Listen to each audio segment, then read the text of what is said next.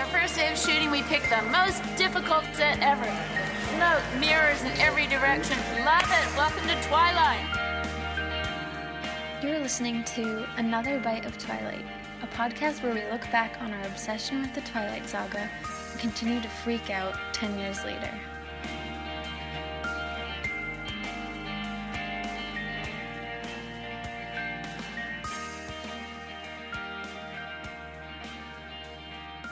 Hi guys. Welcome back. Yeah, happy Twilight season. Oh wait, no. Happy I keep writing emails to people where I'm saying happy holiday season. Happy Twilight season. This is, that time of year. Technically it is. Like I said, during the holiday season for several years, I was too distracted by the fact that a new Twilight movie had just come out to celebrate the holidays fully. It's true. Yeah. The movie would have just come out end of November, unless it was Eclipse, of course. Yeah. But maybe... So I spent even Eclipse, was summer, but maybe we would still be listening to the Eclipse soundtrack. Yeah, and I mean, that really took away from the 4th of July, at least. Oh, yeah. Yeah. It is technically Twilight season. Yeah, I mean, there were 4 years where I hardly listened to any Christmas music because I only listened to the Twilight soundtracks. And this time of year does still remind me of Twilight in many ways. Aww. I actually remember getting our Christmas tree in 2009. Yeah. And I was in the car as the guy was, stringing it up on the car. And I had the New Moon soundtrack playing in my earbuds. And it was Satellite Heart. And it was just, really depressing. It was a cold day. And, when I hear that song... Yeah, when I hear that song, I still think of that memory of feeling very emo in my dad's car as the Christmas tree is getting cool. Wow. I have a lot of memories like that tied to the soundtrack that are just so random. The most randomest day is just being in the car with my mom or something, but was playing the Twilight soundtrack. Why did our memory choose to save some of these? I don't know. Into the long-term vault. It's I'm sure I have many memories of many times when I listen to the soundtrack, but only a few specific instances really stand out. Maybe we were just really feeling it. Yeah. In those moments. I remember listening to the soundtrack at my house with you. We just put the CD on, the first one. And yes. I remember Rob's song came on and you were like, "It's beautiful. He sounds like a cowboy." Yeah. I remember that too. I remember where you were sitting. We should find some pictures of us from Christmas with our Twilight-related gifts. I know you've shared that video of you with the poster. Yeah. I have a picture of me, unwrapping the Eclipse DVD. Oh my god, this sounds so nerdy. But this sounds so weird, but just the way I'm sitting in the picture, I feel like... I probably shouldn't say this. You can kind of see my underwear. I'm, wearing a dress. So... I would need to crop that. You can crop it. So embarrassing, those family pictures. Mom's just taking pictures when you're not looking. Oh, I know. My mom takes the ugliest pictures of me, and she posts them on her Facebook. Why is it that moms just take hideous pictures of their kids? I don't know. It's does she not know it's ugly? Does she love me that much that she thinks it's fine? And then a million people comment on it, and they're like, "She looks just like you, Mary." And it's I would be insulted. Mel, you are beautiful, though. Don't say that. But of course I know what you mean. It's just some pictures are awkward. Some pictures are just not the best. My mom always takes super close-up pictures of me. Me too. Even if she's far away from me, she crops it so it's just my face. Man.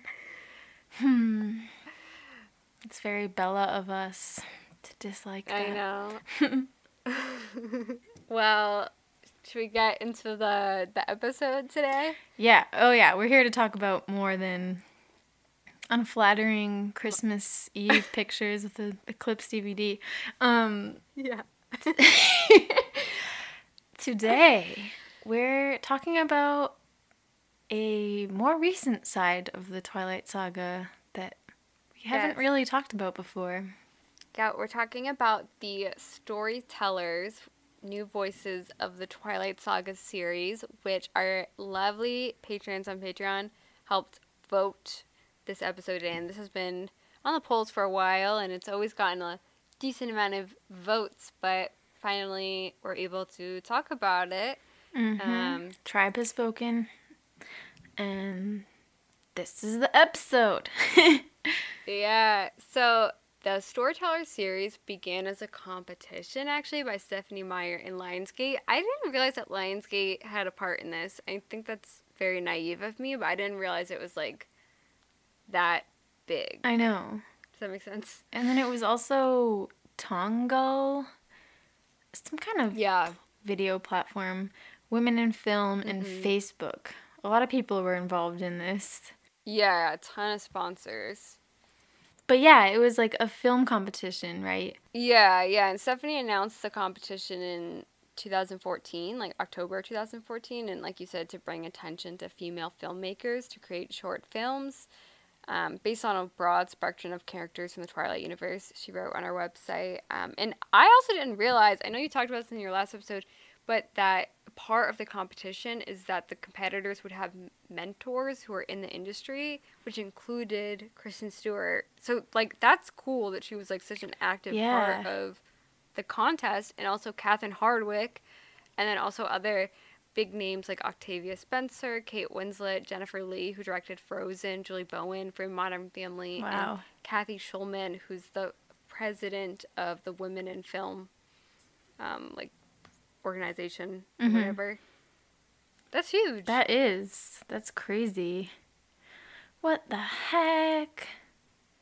Yeah, so was it that people submitted and then, is that how it worked? Then there were finalists that were able to create these films, or did they create them and then, you know what I'm saying? Like, so, the movies that we just watched, like, were those entries, or were they, like, the finalists then got to make these movies? Yeah, I think they were the finalists. So, like, stage one of the contest was fans of the series voted on which characters they wanted to see explored in the short stories, apparently. And then the contestants were to pick characters from the universe, and then they wrote scripts that were, like, 5 to 10 minutes long. And then the judges reviewed the scripts and the outlines and chose their top 20, and then once they had the top 20, the judges they judged it, like, on their central character, the originality, the ability to translate a short film in such a short amount of time, and then the number of votes each outline received.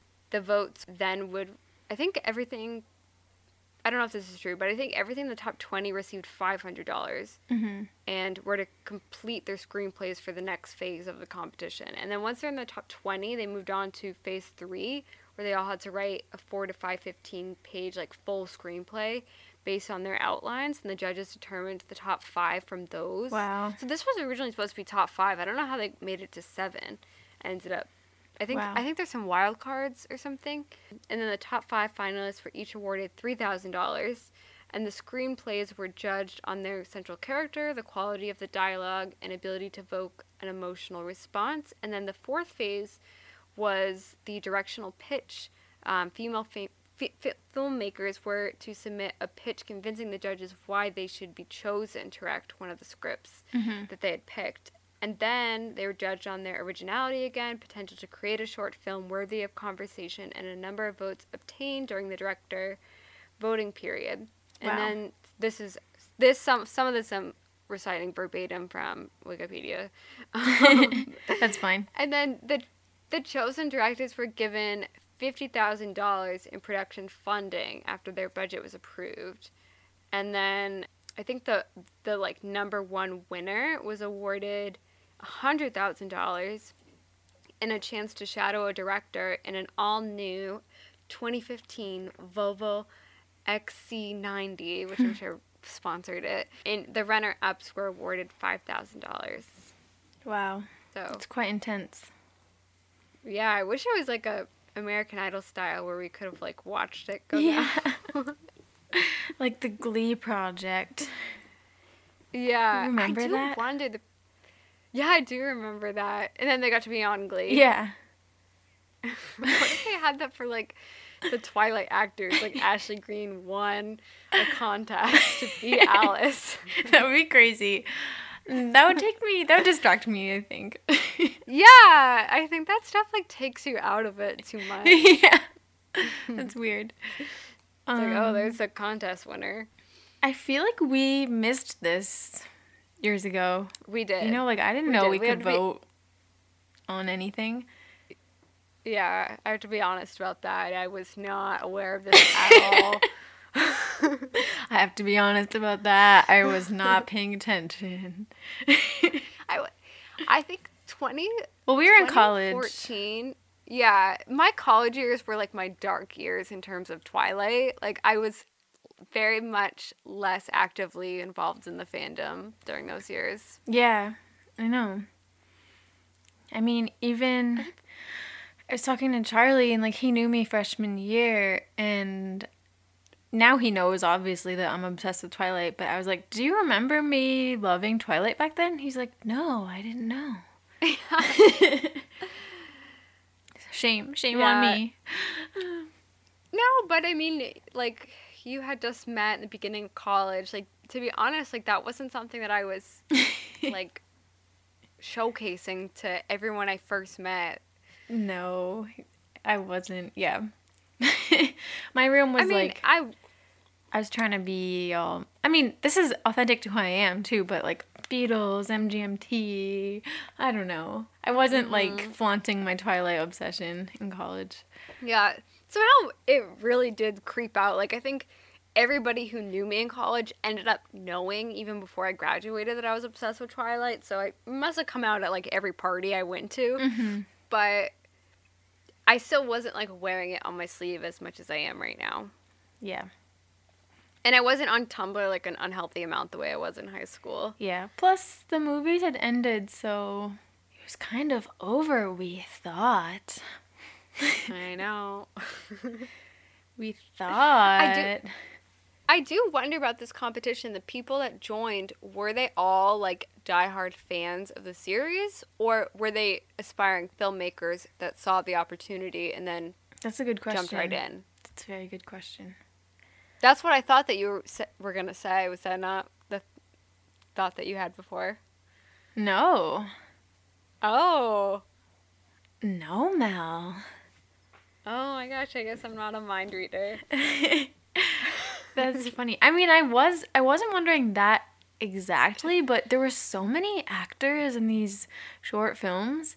So many. And some of them seemed pretty dedicated to it, and I was wondering what they thought about it. Like, were they into it? Were they proud of it? Were they like, oh yeah, I'm in this weird Twilight short film? Like, I was just imagining how they explained it to their friends and family. I don't know why. I know. Especially if it's like an actor who's not that well known. Mm-hmm. Are they just like auditioning for anything and this is what they landed and they're like, yeah, I don't know, like it's just a part. I don't know. Or are they into it? Yeah. The filmmakers themselves, like the directors, I would love to know because like I went to a school where there was a lot of like aspiring filmmakers and I feel like I knew a lot of people that would just jump on like a competition opportunity and it didn't really matter. Like they always did the film festivals and it didn't matter what the story was. They just wanted to tell a story.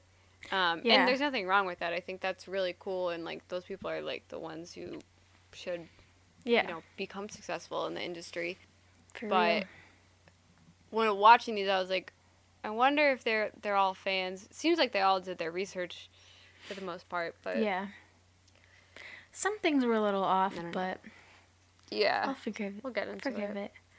Well, I guess before we discuss the films, So before we get into the 7 short films, we wanted to talk to you guys about a really cool small business that we just discovered. It's called Old World Apothecary, and they sell really cool, really beautiful herbal infused soy candles, and there's over 75 different options. I actually found this business while scrolling through Etsy, and I discovered their Midnight Sun candle, which is inspired by Midnight Sun, obviously, and Kel and I just love small businesses that embrace Twilight and incorporate it into their art. Yeah. And this is the first brand business we've ever partnered with. If you guys have been following us, so it's wicked exciting. Old World Apothecary, it's women owned, and they're located in the heart of North Georgia. Yes. And it's kind of crazy. If you look at these candles, they are so beautiful. Yeah. Like, I want to eat them. Me too. They look... Because the tops of them, like, yeah, they look like food. Yeah. They're gorgeous. I'm literally just scrolling through, and I want all of them. Yeah. It almost looks like a beautiful yogurt with, like, little flowers and cinnamon on top. The Midnight Sun candle has citrus highlights, white flowers. It has an exotic musk sweetened with golden amber and black vanilla at the base of the scent. And yeah, it says Midnight Sun on the candle, you know? They look like something you'd buy at a really Instagram-worthy coffee shop. Yeah, yeah.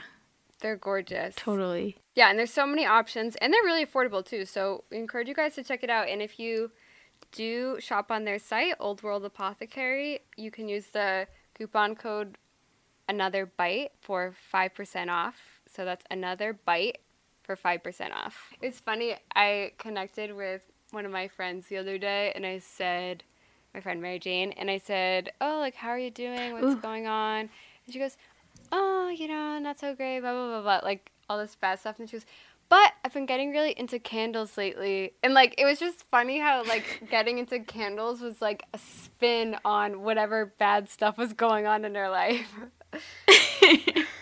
It's true. Yeah. I've actually heard a couple people say that, like, they're getting into candles. Yeah. If you're a Twilight fan and getting into candles, Old World Apothecary. Yep. It's for you. I think the website is just oldworldapothecaryco.com. Yeah. But you could also just Google it. You can Google it. You can Google it. Okay. So I couldn't tell what order these were supposed to go in because I was watching from my TV, so it wasn't like I watched in a proper them order in the order that was on Stephanie Meyer's website, but it really doesn't matter. Like whichever one you want to discuss first. Okay. But before we've had so many like before we get into it, yeah, we talked about this on the phone before. I mean, we're on the phone still right now. That I thought these were all really impressive, actually. But I also feel like, I don't know, I feel bad having any critiques. Because they're like small filmmakers, short filmmakers, independent, you could say. I don't have any like nasty things to say or anything, but I do think at the same time we should be real. Yeah. So yeah, I don't want to like dissect them and pull them apart like when I'm in a workshop or something. Yeah. I feel like that's also not the point of the competition. It was supposed to uplift female True. filmmakers. So it's not some big studio making it, and they're all really incredible. I guess I just feel more bad. Like there's nothing in them that even compares, but we'll like make fun of the talking wolf scene or something in Breaking Dawn, and that feels okay to me because it's like this huge studio movie. But it's like making fun of fan fiction, which I think we maybe that's true. borderline did. Hey, that's different. But actually, I don't have anything like that to say. I truly don't. Like, I'm not being fake with you guys. I'm being real here. I don't have anything bad, but I mean, there's like just a couple of random, they're not even important, just random things like, oh, the hair wasn't right. Yeah. Doesn't really matter, but yeah. I just want to say, I doubt anyone's listening, but if you are, I think all these people, I was like so wowed and blown away by how professional and stylistic and cool these were. And yeah, they're just really cool. And if you guys haven't watched them, check it out, or you can just listen to us describe them. But yeah, that's all I wanted to say. So, no, I'm glad you said it because I was thinking the exact same thing while watching them. Like, I don't want to tear these apart. Yeah, we're not going to, but I think we'll just say what we think and what they bring to the table. Did you watch the Mary Alice Brandon file first? Yep. This one I watched. Yeah, so I this did. one actually, this won the grand prize of $100,000 and the Volvo and the opportunity to shadow a director. And it was written and directed by twin sisters, Kaylee and Sam Spear, from Bowen Island, British Columbia, Canada. And it stars Pamela Kwiatkowski, I don't know if I'm saying that right, as Alice. And she's a Polish-Canadian actress, just to give you a little background on it. Yeah, it's about Alice when she was still a human, and it's really, I can see why it won the top prize. It's really impressive. I mean, it shows her as a young girl with her mother, and then there's flash forwards and flashbacks to when she's older, and there's a lot of actors in this one, and it's great, like, time period, like a period movie, you know, it's set in the 20s, and I was really impressed. It conveys so much, too. Like, my jaw dropped several times with the twist that happens. So, first we see Alice receiving shock therapy in the asylum, which triggers a lot of flashbacks. And then in the flashbacks, we see her predicting the future, including visions of rain, like before it starts raining, or visions of her pregnant mom delivering a baby girl, you know, before they were able to predict sex.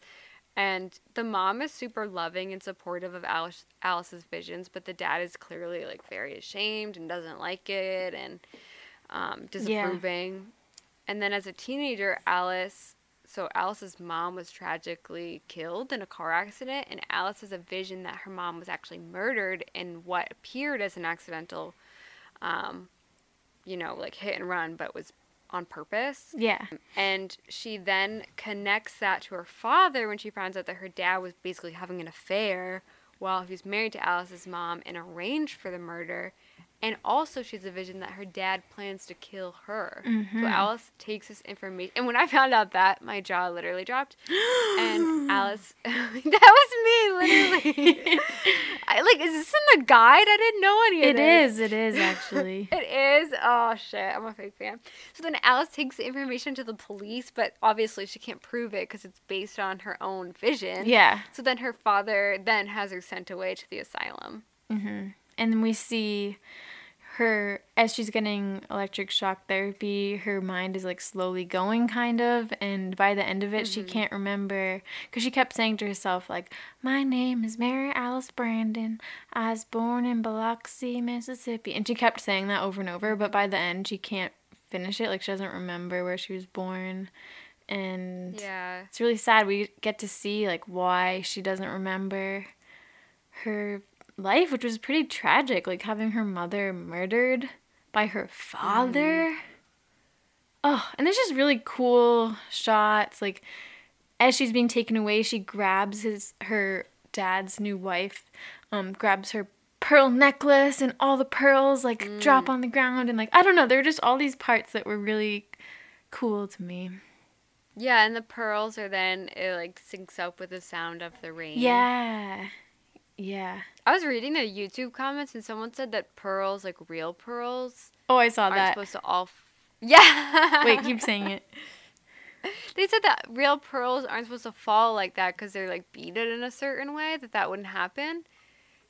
Which made me wonder if it was on purpose that they're supposed to be fake pearls. Yeah, I don't know if it was said in the film, but her dad was supposed to be a like jewel merchant or something, or he sold jewelry. And I don't know if they had this attention to detail, but that would mean, since they weren't, because the person was saying like a real or a quality pearl necklace would have knots between each pearl, so like that wouldn't happen. So that means it's cheap. Yeah. Which means her dad is scumbag, because he could get a nice necklace but still gets her a cheap one. Yeah. But I don't know if that was intentional. I like to think it was intentional. Yeah. I also, like, I had seen this short film before, actually, and have read the guide, but I forgot everything, and I also was like, did they just make this up? Like, what the hell? And so I got the guide out, and no, it was actually all in there, so I just forgot to. Something I didn't realize is that Alice's visions were pretty much the same when she was a human as they were when she was a vampire. Mm-hmm. Yeah, I thought she was just intuitive, but I didn't know that she literally like saw the future. I know. I didn't either. Someone in the comments said, this sounds so obvious, but I never really thought of it this way. And you guys can call me dumb if you want to, but someone said, like, she can see the future but forgets her past. It's like, wow, that is so cool. Wait, that is insightful. Yeah. It's sad that she forgets her past, because she did have such a good relationship with her mom and sister. I know. And she talks, like in the book, she talks about discovering, trying to learn who she was. I mean, but in this short film, she does say the memories are too painful. Mm-hmm. That is sad. And we see how she... Oh, sorry. No, you go. I was saying we do see why she ends up going by Alice, because the doctor said, like, oh, this is Mary Alice Brandon, and she doesn't know her name at this point, so then she just afterwards goes, Alice, I like that name. Right after that, it pretty much ends there, and I really liked the credits. They were really artsy to me. They were like over a rainy window, and it was just very cool, very Twilight vibes. All the short films had really cool credits. Mm-hmm. They did. I saw a lot in the comments, not of just this one, but of all of them, basically saying, like, the most upsetting part of the Twilight Saga is that they focused on Edward and Bella. Oh, I saw that too. You know what I mean? And they're like, what a missed opportunity. They just focused on the most boring characters, Edward and Bella, when they could have focused on this. I saw that too. I'm like, I wrote, because I took some notes, I don't think so, ... But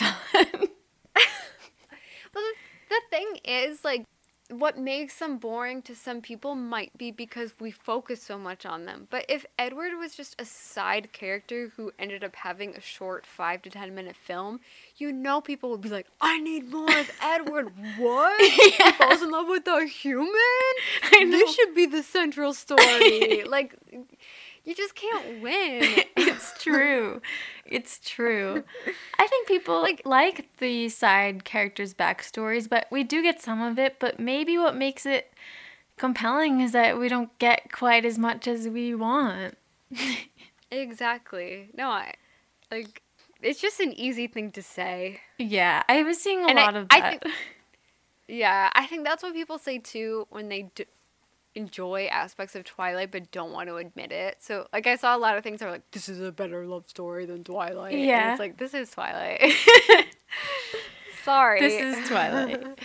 Yeah. And these are really short. Like, we don't know what it would be like if it was actually spread apart over 5 movies. 5 films. Yeah. Could there have been more in the books? I don't know. They would just be different. It would be different. I mean, the story is in Bella's perspective. You know, it's about a teenage girl named Bella. Accept it. Mm-hmm. If it was more of a Game of Thrones thing or something where it's like about all these different vampires and each chapter is about a different person, it could be like that. But that's a totally different vibe, you know? And I don't even really want that, so... No, I can't reiterate enough that at the core, what I love the most about the Twilight series is the love story between Bella and Edward, specifically in the first book and movie. And I love everything else because of how much I love that. So I like these side things, but I don't like live and die by it. Like it's nice, but I just love it because I love Bella and Edward. Yeah, I feel the same. I was even later in one of them, we'll get to it, hoping Edward was going to be in it, but then he wasn't. Me too. Sad.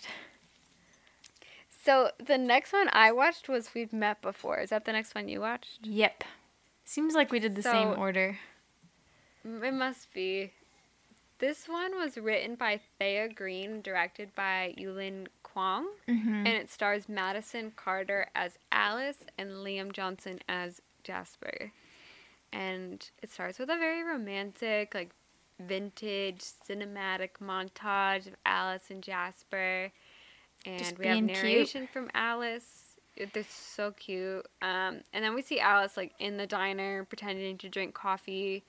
And she tells the waitress, like, you're going to have a beautiful baby. And the waitress says, is it that obvious? And then she says, no, but you're glowing, which is really sweet. And then Jasper walks in, and it's very slow-mo, dreamboat. Kind of reminded me of Edward entering in New Moon. Yeah. Like, and there's, like, retro music playing. Yeah. The song is actually I've Been Waiting for You by James Wolpert, which is perfect because Alice has literally been waiting for him. And Jasper, first of all, is so hot in this. I was going to say that. He's so good looking. Damn. What do you think? I do think Jackson Rathbone is attractive, but I think they just, like, I don't know, like, did they make Jasper, like, too scary looking? Maybe. Yeah. In the movies? It's weird. Jackson Rathbone is handsome, so what did they do? It's like his hair was always weird. Yeah. Guys, go back to our hair episode if you need an explanation on that one. Like, Jackson Rathbone is really hot, so I'm not dissing the actor, but they put him in, like, really bad wigs. Yeah, and even just the way he held himself was very awkward. I don't know. This Jasper was just way hotter. Yeah. I was into it. He's cute. I mean, yeah, he was so cute. I do wonder, like, I see a lot of things on TikTok. It's like a TikTok joke of, like, the main character. It's like when someone feels like the main character exudes main character energy. Interesting. And in the Twilight series, Jasper really exudes side character energy. But in this short story, the Jasper that they cast exudes main character energy. But, and like, same with Alice, what does that too. even mean, though? Because he literally is a side character in Twilight, and he literally is a main character in this short film. Well, what I'm saying is I wonder if they cast this same actor in Twilight, if he would be too distracting. Like, especially if they cast someone who's, like, so good looking that he, like, is equivalent to how attractive and enticing Edward is, would that take away from the love story between Bella and Edward in any way? Maybe. Yeah, because then you would be a little confused. Like, why is she going after Edward if she could be with this hunk over here, Jasper? Yeah. Well, he's taken. Like, I don't know. Yeah. They can't have someone who the audiences think is way better looking. I haven't even seen these comparable. TikToks, but I don't know if I really buy into this main character, side character thing. Is it just on looks? Yeah. Or, like, in acting purely? Or is it supposed to be... I mean, I don't know if I can explain it right, but it's mostly, like, in, like, a vibe. Like, it's kind of like an inside joke. I don't think it's, like, very literal. But it's like someone's just acting like they're the main character instead of just kind of supporting role. In real life? Yeah, mostly in real life. Sounds kind of dickish. Who acts like they're a main character? I don't know. I'm not explaining it right. It's more just like, I mean, everyone should feel like they're the main character of their own life. Nobody's really a main character. Yeah. No one's, like, But more sometimes- important than anybody, you know? No, but I feel like sometimes, I mean, this is, like, going off topic, sometimes we feel like we want to just be, like, a supporting role in someone else's life instead of, like, I know I've done this, too, of, like, oh, I just want to be, like, important to someone else, like, be, like, have any significance to this other person, but it's more just, like, being the main character of your own story, and the other people in it, they come and go. It doesn't really matter as much. But I feel like that has nothing to do with someone's personality. Yeah, no, I don't know. I can't explain it well. But I do think, I was thinking this actor would maybe be too competitive with the audience against a Robert Pattinson. Maybe. But I do feel like, I mean, Kellen Lutz as Emmett, I think is pretty charming and attractive. But he just, I mean, when you don't get screen time, you don't really, you just, whatever. That's true. Do you think that's why they didn't give him as much screen time? No, I don't think so at all. I think he's just not a main character. Yeah. Because he's just not. Yeah. Like, he's not a big part of the story because he's just not. Yeah. Yeah, that's true. I mean, Edward is a quiet person. Like, if you're going off, like, vibes, I don't think Edward even has a main character vibe. He's a very standoffish person that, like, I think would be in the corner of the room not talking to anyone. But he is the main character because he is. You know who's the main character? That Zexy Beast Marcus. Right. So he should have gotten a short film. Spoiler, guys, he doesn't. Yeah. Wait, yeah, he should have. I was thinking, I wish like, I was involved in the voting. I know. What if they made short films about, like, the most random characters? Felix. I know, like, yeah. Give us Felix's backstory, please. I mean, they have one about Benjamin. He's a little bit random. True, but people like him. Yeah. I mean, to your point, I know I'm, like, being devil's advocate about it. I feel like Benjamin does have main character vibes. Like, in Breaking Dawn Part 2, he steals the show. Yeah, that's true. Kind of. Yeah, what if it's, like, Embry? You just see Embry, like, going to school. It's actually, like, his life, like, before he even was in the wolf pack, and it's... I was actually wondering... Kind of, like... Spoiler, there's no short film about the wolf pack. Why is that? Yeah, there isn't any. There should be. A little odd. There's 3 about Alice. I know. I was getting a little... Okay, I'm, like, jumping ahead. A little burnt out on the Alice. Also, just having different actresses playing her all the time, it was just getting a little weird. Yeah, I was too. And, like, I guess this is jumping ahead, but we see her again in, like, the asylum, and it's like, okay, like, we know Alice, like, well enough at this point. I want to see something else. Yeah. But I don't know. I guess they weren't meant to be all seen together. They're just, like, standalone films. Yeah. But yeah, and they were all really good. They were. I do wonder why there wasn't any about the wolf pack. Maybe they'll do it again. Maybe. Someday. So. None about the humans? What's up with that? Yeah, what about Renee? Where's Renee's story? What about Mike? Yeah. Let me say, what if we had a whole baseball short film about Phil when he gets that injury? The thigh injury? I know, I mean... It sounded pretty bad. What happened? Takes him out the whole season. Is he worried about Bella? He must be. I know. Well, anyway, back to this story. So Alice sits down with Jasper at the diner, which a lot of people were commenting in the YouTube comments, like, why is he even in the diner filled with humans without wanting to attack them? And someone says in response, because his struggle only makes an appearance when the plot needs it. And then someone else said, well, he went on the diner to eat, so he was going to attack one of them. And then someone else says, in the book it was written that Jasper was really depressed because of all the killing. So he didn't eat in a long time. He just went into the restaurant because it would be weird if he would stay outside in the rain. He was hungry, but I think he starved himself to this time because he didn't want to kill. I don't know why it's weirder to go into the diner than just standing in the rain. Like, it doesn't matter for him, but seems risky, but whatever. It's a really cute setting. Yeah. So Alice, like, she sits down and she's like, I've been waiting for you. And he's like, what? Who are you? And she asks him what's his favorite music, what's his favorite color, who was his first kiss, which I thought was so cute. And he says his favorite color is blue. That's all he answers. Oh, I said that's all he answers. Oh, yeah, I know. I know. I wanted to hear who his first kiss was. What the hell? Yeah. It was Maria. I thought what we had was love. Yeah, and the newborn armies are going into it. That would be classic Twilight. Like, his first kiss was Maria. Yeah. His second kiss was Alice. That's it. Yeah.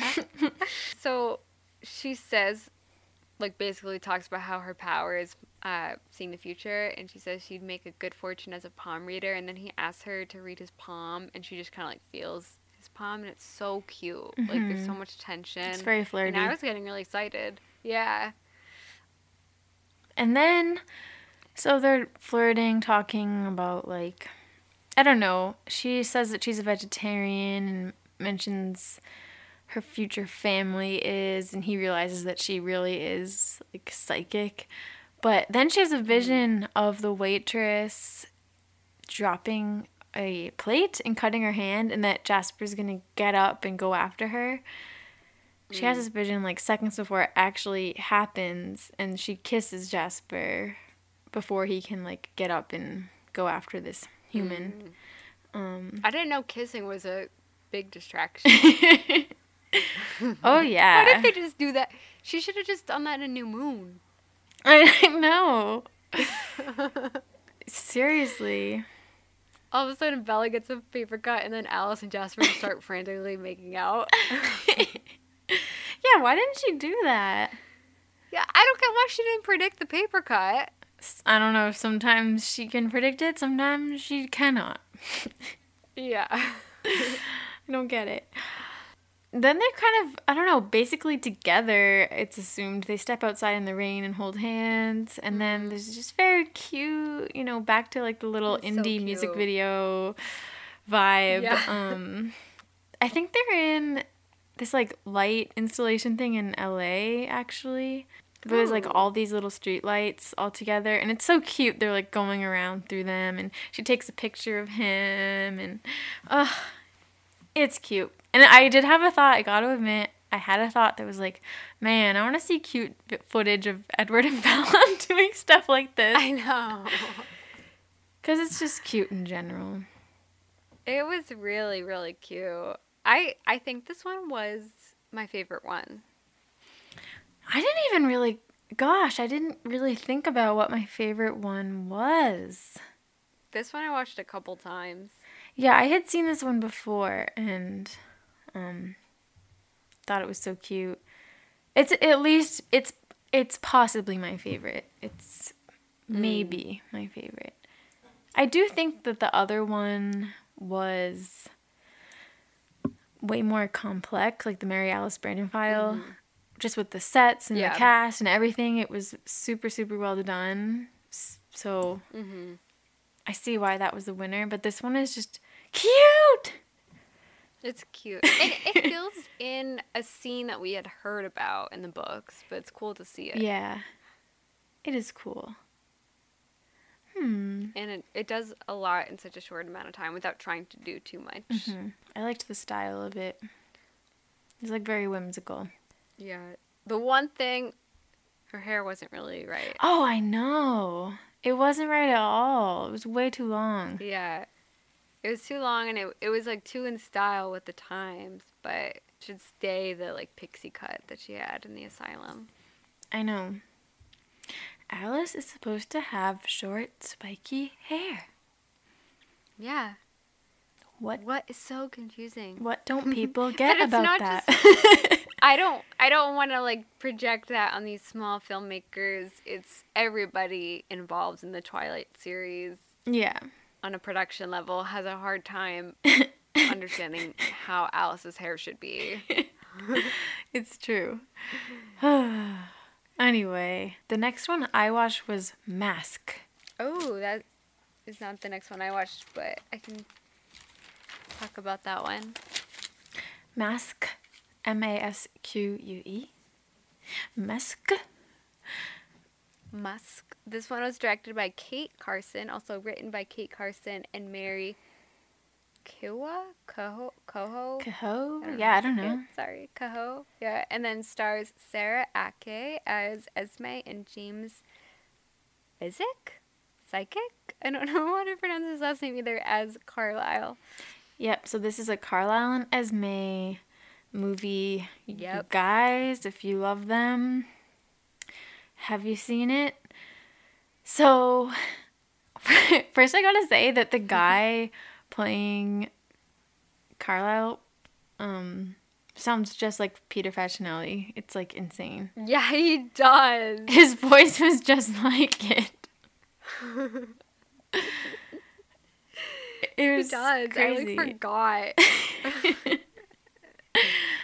So basically the premise of this short film is Esme is struggling with her thirst for humans. And at first we see her playing the cello. And while she kind of has a flashback to when she died or almost died when she jumped off a cliff. And in the distance outside the house, there's this human couple like having a picnic and running around, and I think one of them cuts himself or something. Classic. And then she gets up to go after them, but Carlisle stops her, and then they go to a masked ball, and it seems like it's the 1920s again, and I think maybe is with his colleagues at the hospital or something. Yeah, I think it's like a fundraiser for the hospital. Yeah, so they're wearing masks, hence the name Mask. And this guy there is a total dick and publicly shames his daughter and her boyfriend for being like impure or something. And then they go out in the backyard of the party or whatever, and he starts hitting his daughter. And so Esme goes up and is a total badass vampire and like beats him up. Because she was beat by her ex-husband. Yeah. And she lost her child, and she says in this film like he doesn't deserve to have a child. And I think Carlisle says like no, he doesn't. I don't remember if anything else happened after that. Then, at the end, Carlisle and Esme are dancing again. Oh, yeah. In their bedroom. Mm-hmm. It was a lot, like, the production value on this was, like, they had so many actors, so many sets, so many costumes. There were a lot of people at that party. Yeah. It looked really great, just visually. Yeah. And the actors, like you said, the Carlisle sounded just like Peter Facinelli. Mm-hmm. And the Esme was cool, too. She had, like, a deep voice. She was really badass. Mm-hmm. I like seeing more of her. Yeah, it was cool to see her beat up that guy. Yeah. And this one, she talks about Edward. She was like, I'll leave the music to Edward because she stopped playing the cello. Mm-hmm. Yeah. Yeah. I wanted to see him. Me too. This is the one that I thought we would see Edward in. But no. No, this was cool. The thing about the guy at the party when he was like, there's an imposter among us. Yeah. And then he humiliates that guy. That part I didn't really get. I had to watch it a few times because I was like, what's wrong with the guy that he embarrasses? And I think it might be just that he's poor or just because it's his daughter's boyfriend. I think that he doesn't like the guy. But I was like, what is wrong with him? I know. He's not really an imposter. He takes off his mask and it's like, whoa, but he's just a regular guy. Yeah, that part was a little silly. I should have checked. I'm not sure if this exact scenario was in the guide. It seems really detailed for that to be in the guide, but maybe it is. It just seems so specific. Yeah. It seemed unlikely that that would happen. Like, that's, I don't know, maybe, but for someone to, he like clinked his glass as if he was giving a speech and everyone silenced. And then he shames this guy. It just seemed weird to me. And then Esme got like nervous that he knew. I mean, you can just tell from her body language. Yeah, that he knew she was a vampire. So maybe that was the whole reason for that line. But yeah, I feel you. At that part, I was like, what is this? Yeah. This isn't even about Carla and Esme. Yeah, it was just like, I think a bit of a stretch to like, then show us domestic violence happening. Yeah, I feel like there could have been another way to more naturally show that. Yeah, or like I just think I needed like a little bit more of like, okay, why is he publicly humiliating this guy? Because it was like a big moment of the short film. Like everyone just like stopped and stared, and he took off his mask, and like, well, he just looks like a regular guy. I don't know if I understand what he's about. I thought the reason was just that he's like sleeping with his daughter and they're not married. That was my guess, but like, they didn't tell us, so I don't know. Yeah. There's also this really long shot of this guy in a mask staring at them, and I couldn't figure out why. It was one of the ones with like a beak on it. Do you know what I mean? Like a Venetian those one. kind of scare me. Yeah, and it was kind of creepy, and I guess it was for no reason. But it was kind of a decently long shot focusing on this guy staring at them. So I was like, what is this? Yeah. It's cool to think of them going to stuff like that, though. Yeah. Yeah, Carlisle does have to do like networking stuff. It is cool to see. With his colleagues. Yeah. I would love to go to a masquerade. I've always wanted to. Yeah, me too, actually. I guess I never have. Maybe New Year's 2020. 2020. Yeah. Maybe. That's such a good idea. Yeah. I don't know why I thought that I had been to one. Yeah. But maybe it's just from watching Gossip Girl. Yeah. And I know you've been to Venice and you have a mask from there, right? I've been to Venice too, but I don't know if I bought a mask there. I think I bought them for other people. We went during Carnival, and so we like wore them around, but which was maybe still really touristy of us. I'm like, that's kind of embarrassing. We literally wore the masks all day. That is. I remember us being like, I don't care, whatever. I don't know. I think there's nothing wrong with being a tourist when you are a tourist, you know? Yeah. I mean, as long as you're being respectful and not, like, just standing in the sidewalk clogging it and, I don't know, and you're not vandalizing or blah, blah, blah. Yeah, I mean, there's nothing wrong with being a tourist when you are, for sure. I would love to go around Boston someday and just, like, do the touristy things. Because I've actually never, like, ridden on the duck boats. I've never, like, gone on the swan boats. I think I did, like, years and years ago. I think I have done, like, all the touristy things. So I'm good.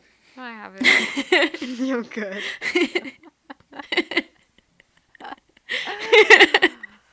I don't know what other touristy things are. I haven't been, like, on the top of the hub. Oh, I have, like, so many times, actually. Yeah.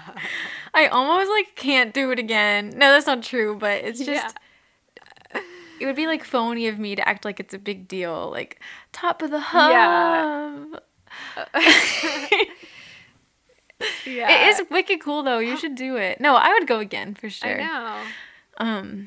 It's really pretty up there.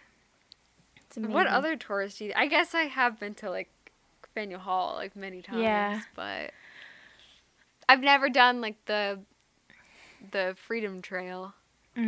I did those things on field trips a long time ago.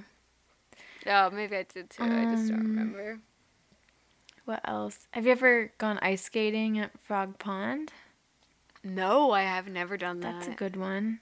Have you ever, this is not like as big of a touristy thing, but have you ever gone to like the Bunker Hill Monument? No, in Charlestown? I haven't. Yeah, that's cool. No. That has a great view.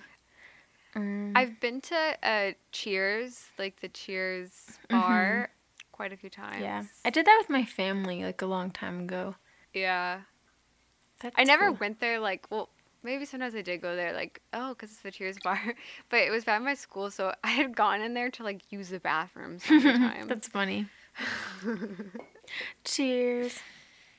Yeah, I don't know. Anyway, where are Boston listeners at? Boston. Such a bad Boston accent. Where's our Boston listeners at? Noma. Noma Garcia-Para. Noma Garcia-Para. Tom Brady kissed me on the lips.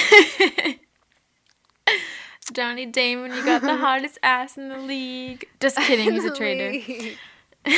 Yeah. David Ortiz, of course, David Ortiz. I don't know the difference between a Boston accent and a New York accent. Mel, you're from here. No, they're not the same. I know. They're not the same. I just New York is about O's. I know, yeah. And Boston is about A's, right? And the No. R's. It sounds too. See, it's like both my parents have like strong Boston accents that I don't even know how to do it because it doesn't sound like an accent to me, you know? Mm-hmm. But I don't have one myself, so. Yeah. Anyway, I think that's all I have to say about Mask. if we want to stick to Carlisle, the Turncoats one was the third one I watched. Okay. Yeah. Yeah. And this one at first I was like, what is this going to be? This is... Yeah, there's directed two Carlisle by- ones. Sorry. Yeah.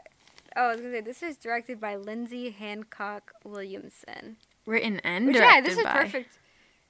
Yeah, perfect after talking about, just like Boston, like the American Revolution. Here we go. Yeah.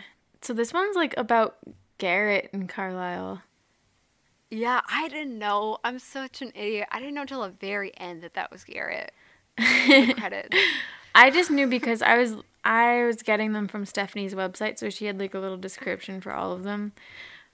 Oh, okay. And I gotta say, the actors for both Garrett and Carlisle sounded just like the movies. It was like crazy. Yep. Oh, Mel, I wish you kind of knew because when they have the voiceover in the beginning, it's Garrett talking, and it sounds just like Garrett in the movie. I should have connected that. Like, literally the whole movie, it was like, the whole short film, I was like, who is this? Who is this? Because also, it wasn't clear to me that he was a vampire, because I knew he was running really fast in the beginning, and that him and Carlisle seemed to have an understanding. Yeah. That they both were not human, but they didn't look as much like the vampires in the movies, which is totally okay. Because I do think sometimes the movie vampires look too odd, that it does make them a little less beautiful. Yeah. Because they have too much makeup on their face. But his eyes were like really black. I just couldn't tell. I know. I bet that was confusing. I basically cheated because I read the description thing. But yeah, basically the plot is Garrett... I don't even know how to describe it. He's like hanging out at the Revolutionary War. I don't know if he's actually participating, but Yeah, he acts like he was in the war, doesn't he? yeah. Doesn't count if you were a vampire for it. I know. That's like such an unfair advantage. Yeah. So he brings his brother, turns out sister, to Carlisle. Mm-hmm. Spoiler, because she's been shot, and I guess she was dressed up as a guy to partake in the war. And so Carlisle is trying to remove the bullets and stitch her up.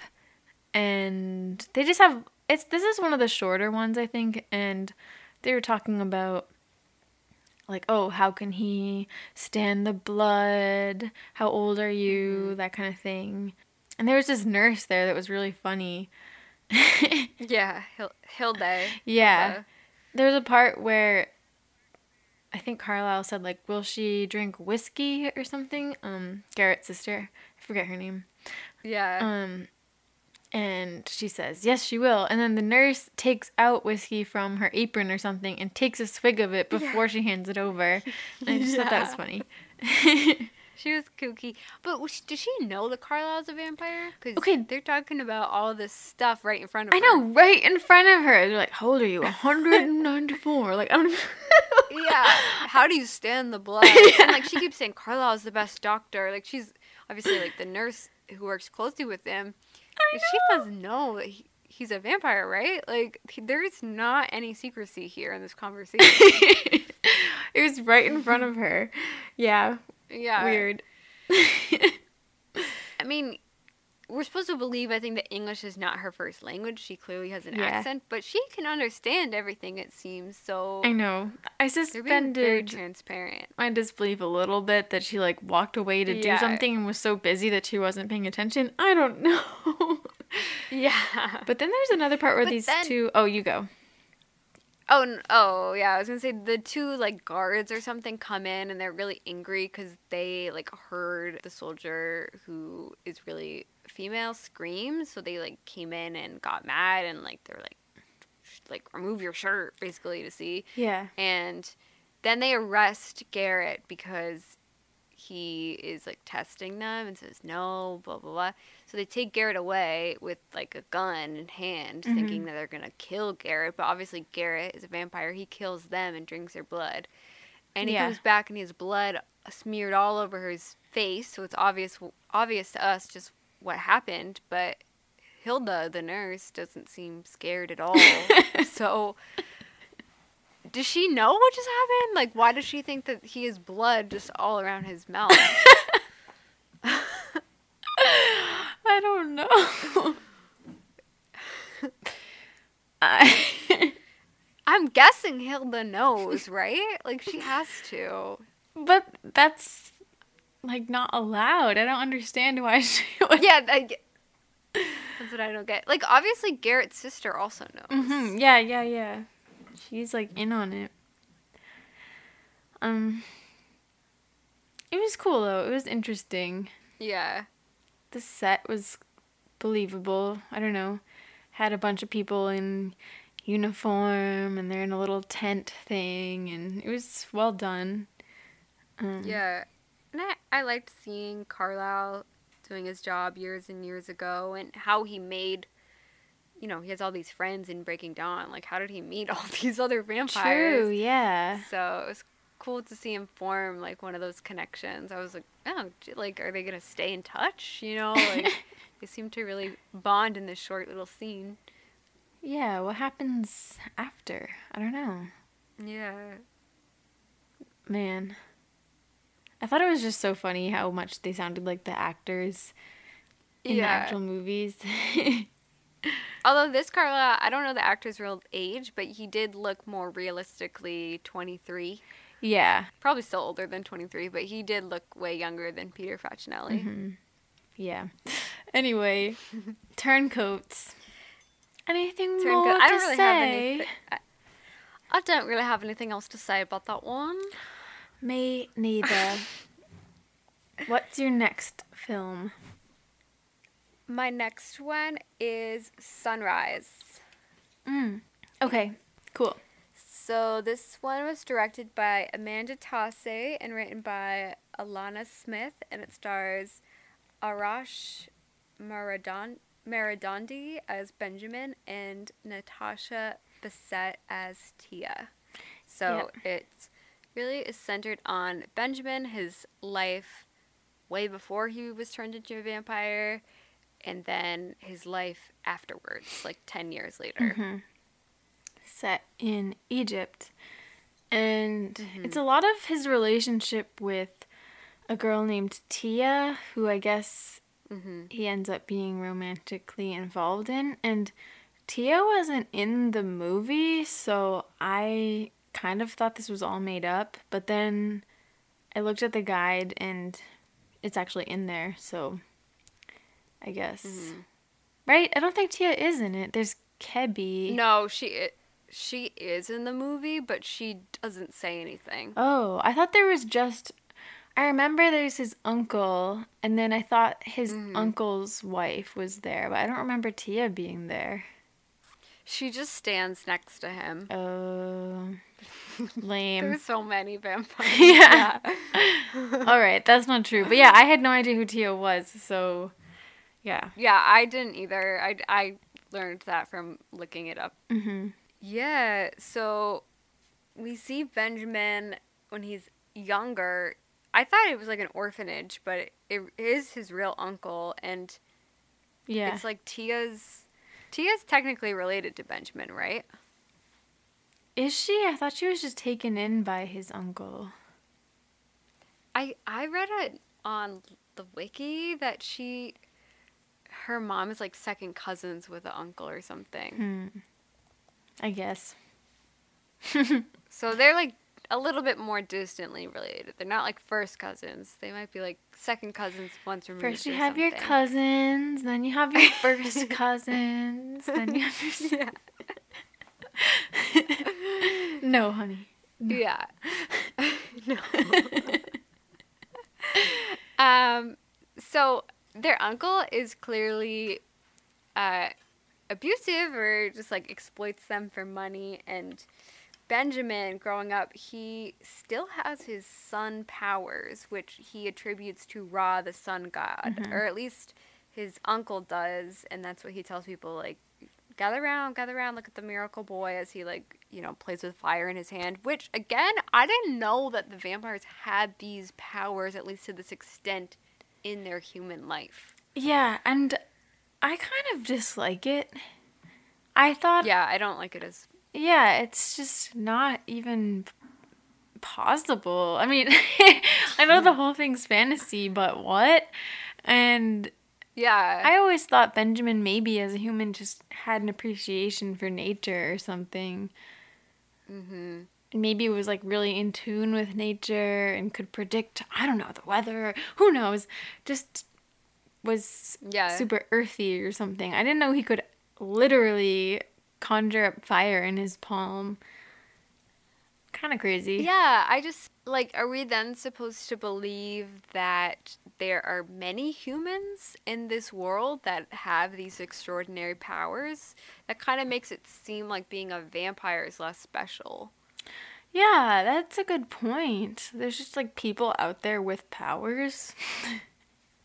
Yeah. Why? I thought it was because they were vampires, but yeah, I know, it's weird.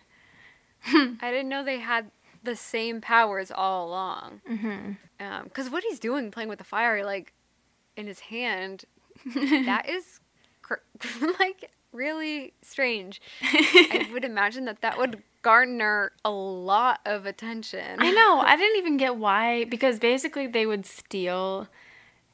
Benjamin and Tia would steal from people and then give that money to their uncle. And I was wondering, like, why are you even still stealing? Like, you can make fire appear. You could be, like, a millionaire. I don't understand why you're living this life. I don't know. Yeah. Like, it was, like, basically the fire was just used to distract people. I almost feel like the people watching didn't really believe it was real. Like, maybe they thought he was a street performer in some way. Yeah. Like, because they didn't act, like, that amazed. Like, that's if I saw someone doing that, I'd be like, what? Mm-hmm. Yeah, I don't like that much either. Like, that he had a power I don't know if that's... I don't know if we're supposed to even take that as canon. I mean, if Stephenie Meyer was involved in the competition, does that mean she's like, yeah, that's the way it was? I don't know. It's not like he had all his powers yet, but it's still just a little too much, I think. Yeah. Yeah. It's anyway, then hard to believe. A vampire noticed him and one night tracks down him and his uncle and kills his uncle and then turns Benjamin into a vampire. And then years pass and Ben, can I call him Ben? goes and finds Tia, and she's older now and married, and she's dressed up very fancy and has like eyeliner on, and she's like, you disappeared, like I just want to be with you, where did you go? And he tells her that he drinks blood and he's not human anymore, and she wants to join him and become one of his kind, and I guess she does. So yeah, it ends. He says, "Promise me that I'll never have to survive without you again." And she said, "I made that promise years ago." So obviously he turns her into a vampire. The actress who played Tia, I was a little distracted by. She's clearly white, and she's dressed up in like the traditional Egyptian clothing. And I liked her. She's like definitely white. She's like played Britney Spears in movies before. So, and she also spoke like pretty much in an American accent. Like it was like not that. She was wicked pretty, but I also was like, just a little uncomfortable. And by Benjamin, that when he was little, did not look the same at all. He was like, right? I feel like he looked like a super white kid. Yeah. Wasn't that long ago? Like, I feel like people knew that they should not be hiring white actors to play people of color. I don't know what it's like being a small filmmaker, if it's like harder to find actors and they just like cast whoever was available. But that was distracting, and I'm surprised that for that reason that it was like one of the final ones. But I did enjoy they did have amazing, they had amazing special effects, of course. Yeah.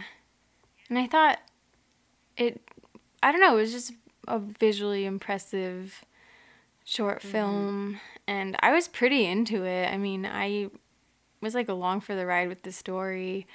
I was wondering like, are they gonna be together again? And like, what happens? I don't know. It was cool, and the actor that played Benjamin, I thought brought a lot of the same charisma that Rami Malek did. Like he was the same, like just a really likable guy. It was cool. I don't know. Yeah. No, I agree. I mean, some parts of it was a little questionable, but overall, I enjoyed it. Oh, and the credits were cool. They were, like, animated. Yeah. What the heck? Yeah. And once again, too, like, there's a lot of settings, a lot of actors, like... I know. A lot went into it, so... It was interesting to see how the different films showed the sparkling. Oh my god, his sparkling was beautiful.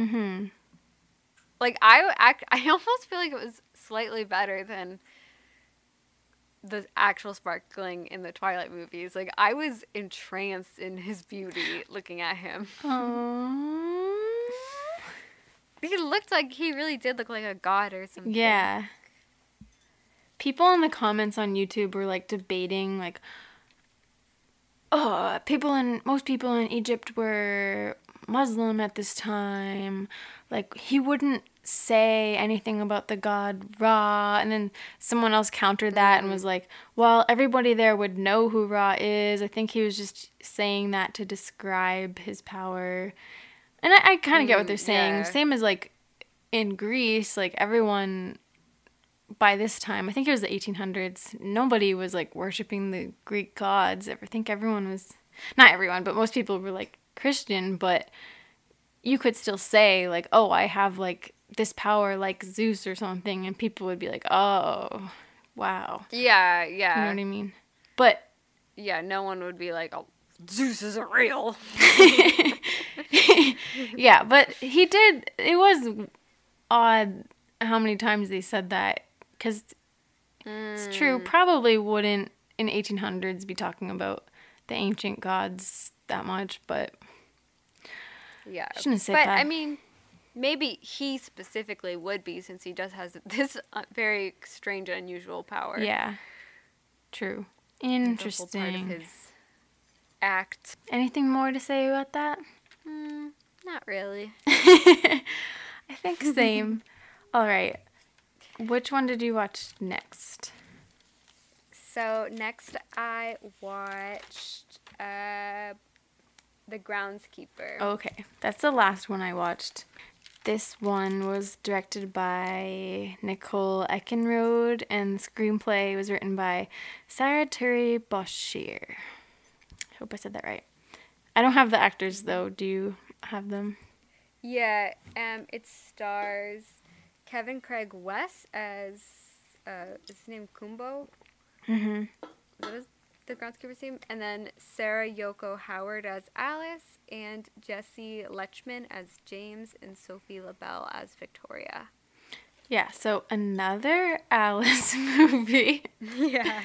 Kind of crazy. Yeah. Okay, in the beginning, I was like, oh my god, I love this. Because I just thought the intro was so cool. It had like almost neon sign-ish font for the title and the actors' names and everything. Yeah, it's such a unique vibe. It has a very unique vibe. People in the comments, we're just saying so much of what people said, but we're comparing it to like Quentin Tarantino / anime, and I kind of see it. But then it got a little weird for me. That's all I'll say. Yeah, there's a lot of like dramatic music, and it like on the like dramatic music like zooms in on the actor's face, which is a very like classic. It's very dramatic. I'm not a film major. Yeah, it was like evocative of like classic. Yeah, like old action films, movies. like, yeah, like that's, and it like it feels a little bit cheesy, but you can tell it was like very purposeful. Mm-hmm. And yeah, the premise is like there's this groundskeeper who is a vampire at the asylum where Alice is, and he is very protective of Alice. I don't really understand, I guess, how their relationship was formed. Me neither. But so she has a vision that these vampires, who are James and Victoria, will come and kill her. And she tells the groundskeeper, Kumbo, I forget his name. Yeah, you've got it. Yeah. Kumbo? Yeah. Yeah, about this happening. And he is like very quick to... So then Alice tells him that the only way she'll survive is if Kumbo fights to the death and dies to save Alice's life. And he is like more than willing to go along with that and say, okay, I will. I know. He's like, I've already lived a no long second time. thought. But you have a chance at happiness, love. I know, I didn't really understand why this man would give up his life for Alice. Yeah. And like, who we've never heard of. In the guide. Yeah, this is in the guide, right? I don't know, actually. I don't think it's like coming out of nowhere. Wait, let me go grab it. I was going to check, but I didn't. I don't know. I had left that one and had to watch it, and I told Mel at 8 o'clock, and I was like, oh my god. I'm so bad at guessing how long things are going to take, and, you know, I just didn't give myself What's the enough but time. What's But I Didn't from? That sounds so familiar. Oh, it's Kyoto by Phoebe Bridgers, and she goes, I wanted to go, but I didn't. But I didn't. Yeah. Where is Alice's part? Someday, guys, we're going to cover the guide and... Yeah, we have to. I feel like every time... Oh, but did I tell you that... I think I did tell you. So our friend B, friend of the podcast, she went to like a virtual Zoom. And we actually one of our listeners as well went there and told me about this. She went to a listener Zoom like party that was with Twilight people, and apparently one of the editors was there. And I don't know if I should even be repeating this, but she worked on the illustrated guide, and there's a lot of misinformation in the guide. Why? I don't know, it's like inconsistent dates, and there was a lot of information that was cut out of the guide. I don't know if legally if I should be saying but this why would that all. even happen? This is all allegedly. I don't know. It's just editing mistakes. Oh my gosh. Okay, I finally found Alice's part.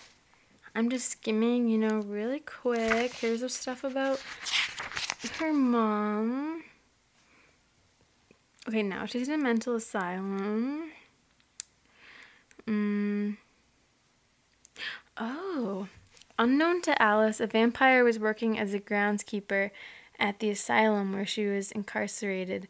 This vampire, who was taking advantage of this pool of humans who could die without much notice being taken, formed an attachment to Alice. He kept her from the shock treatments and other horrors whenever he could. He learned of Alice's ability. She always knew when he was coming to visit her. He would bring hidden objects with him to see if she could guess what he had. She always got it right.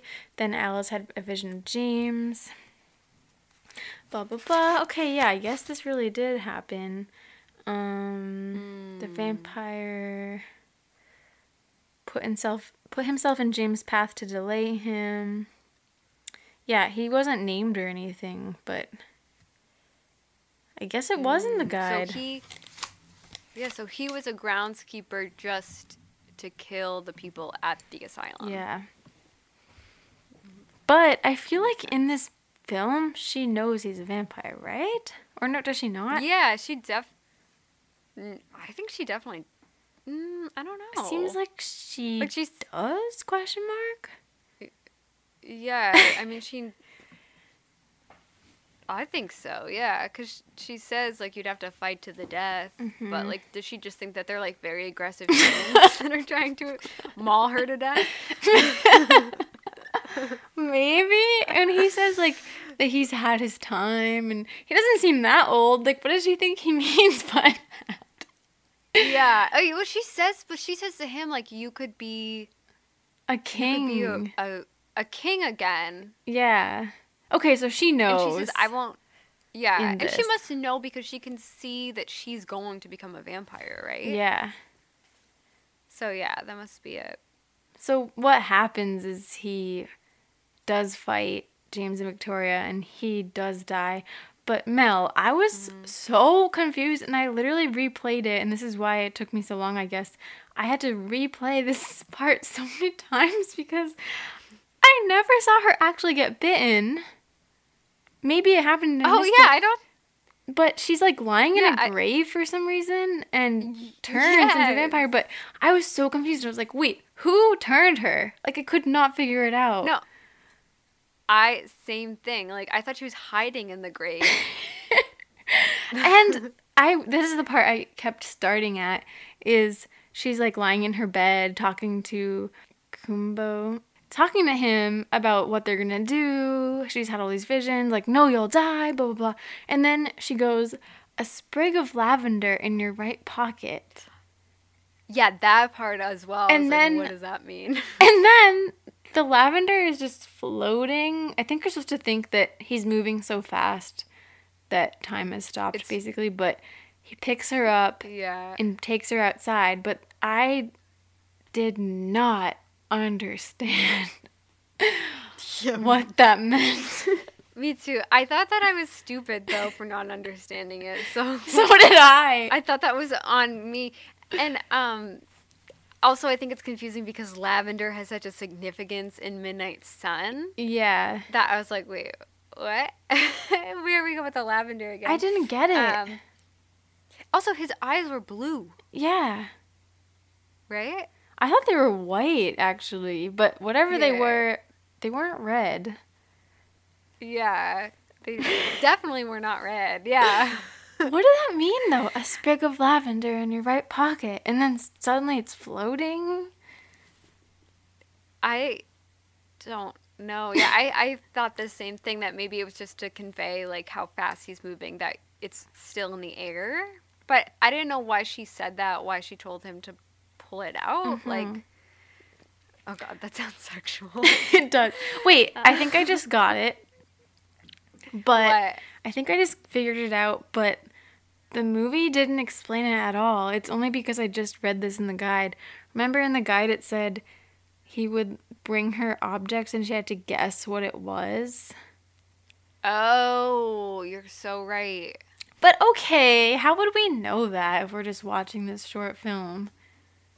Yeah, and also that's an odd time to guess. Yeah. I guess it's supposed to be sentimental or something, like, this is our last time.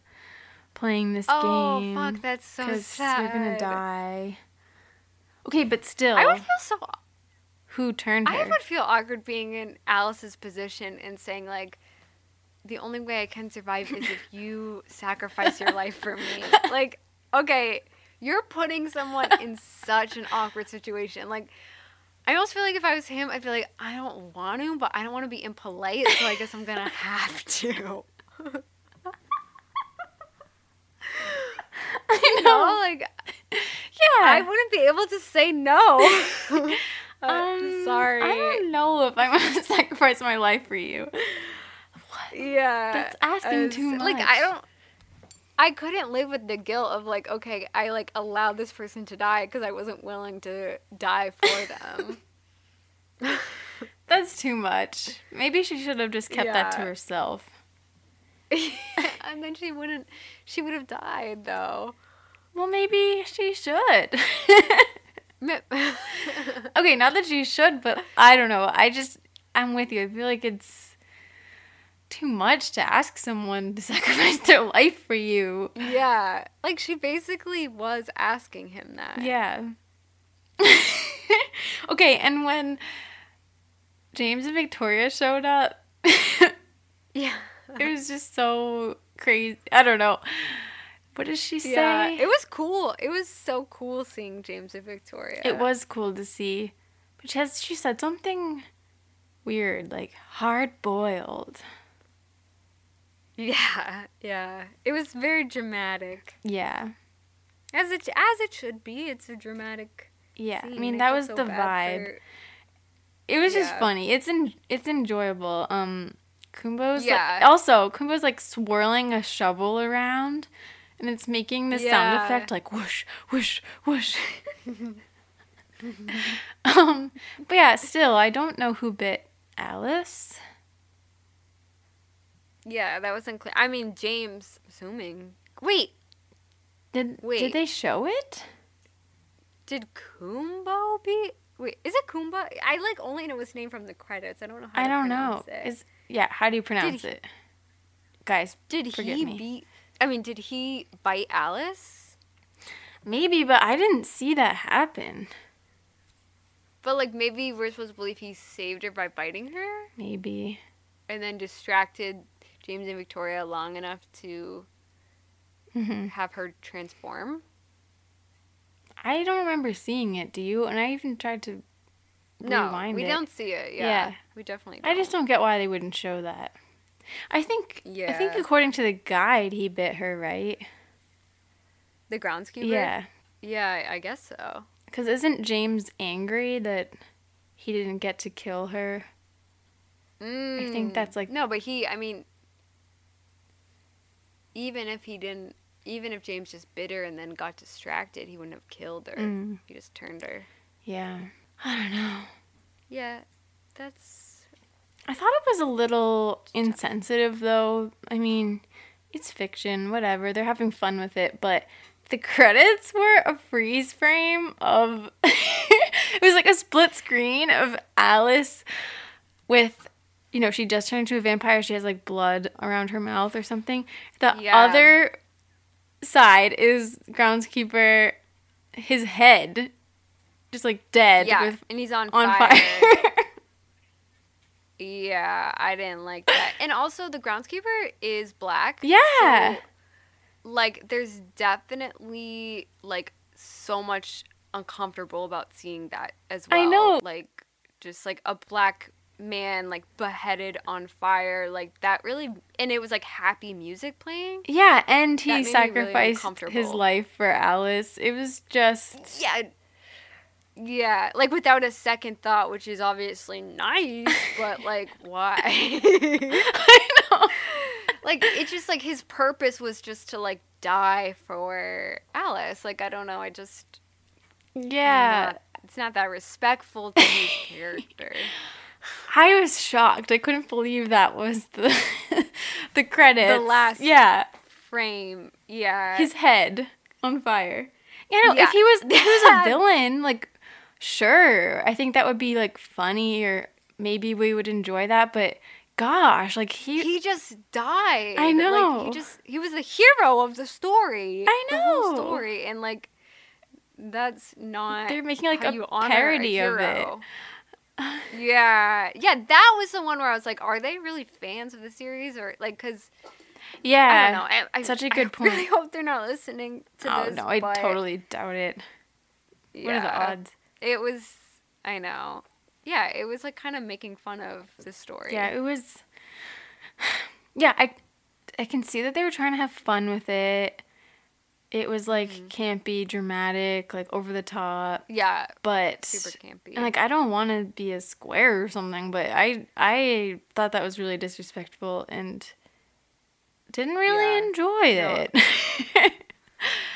I agree. No, that made me so uncomfortable. Yeah. I actually like turned it off right as I saw that. Yeah. It's kind of fucked up. He's like, oh, you used to be a king.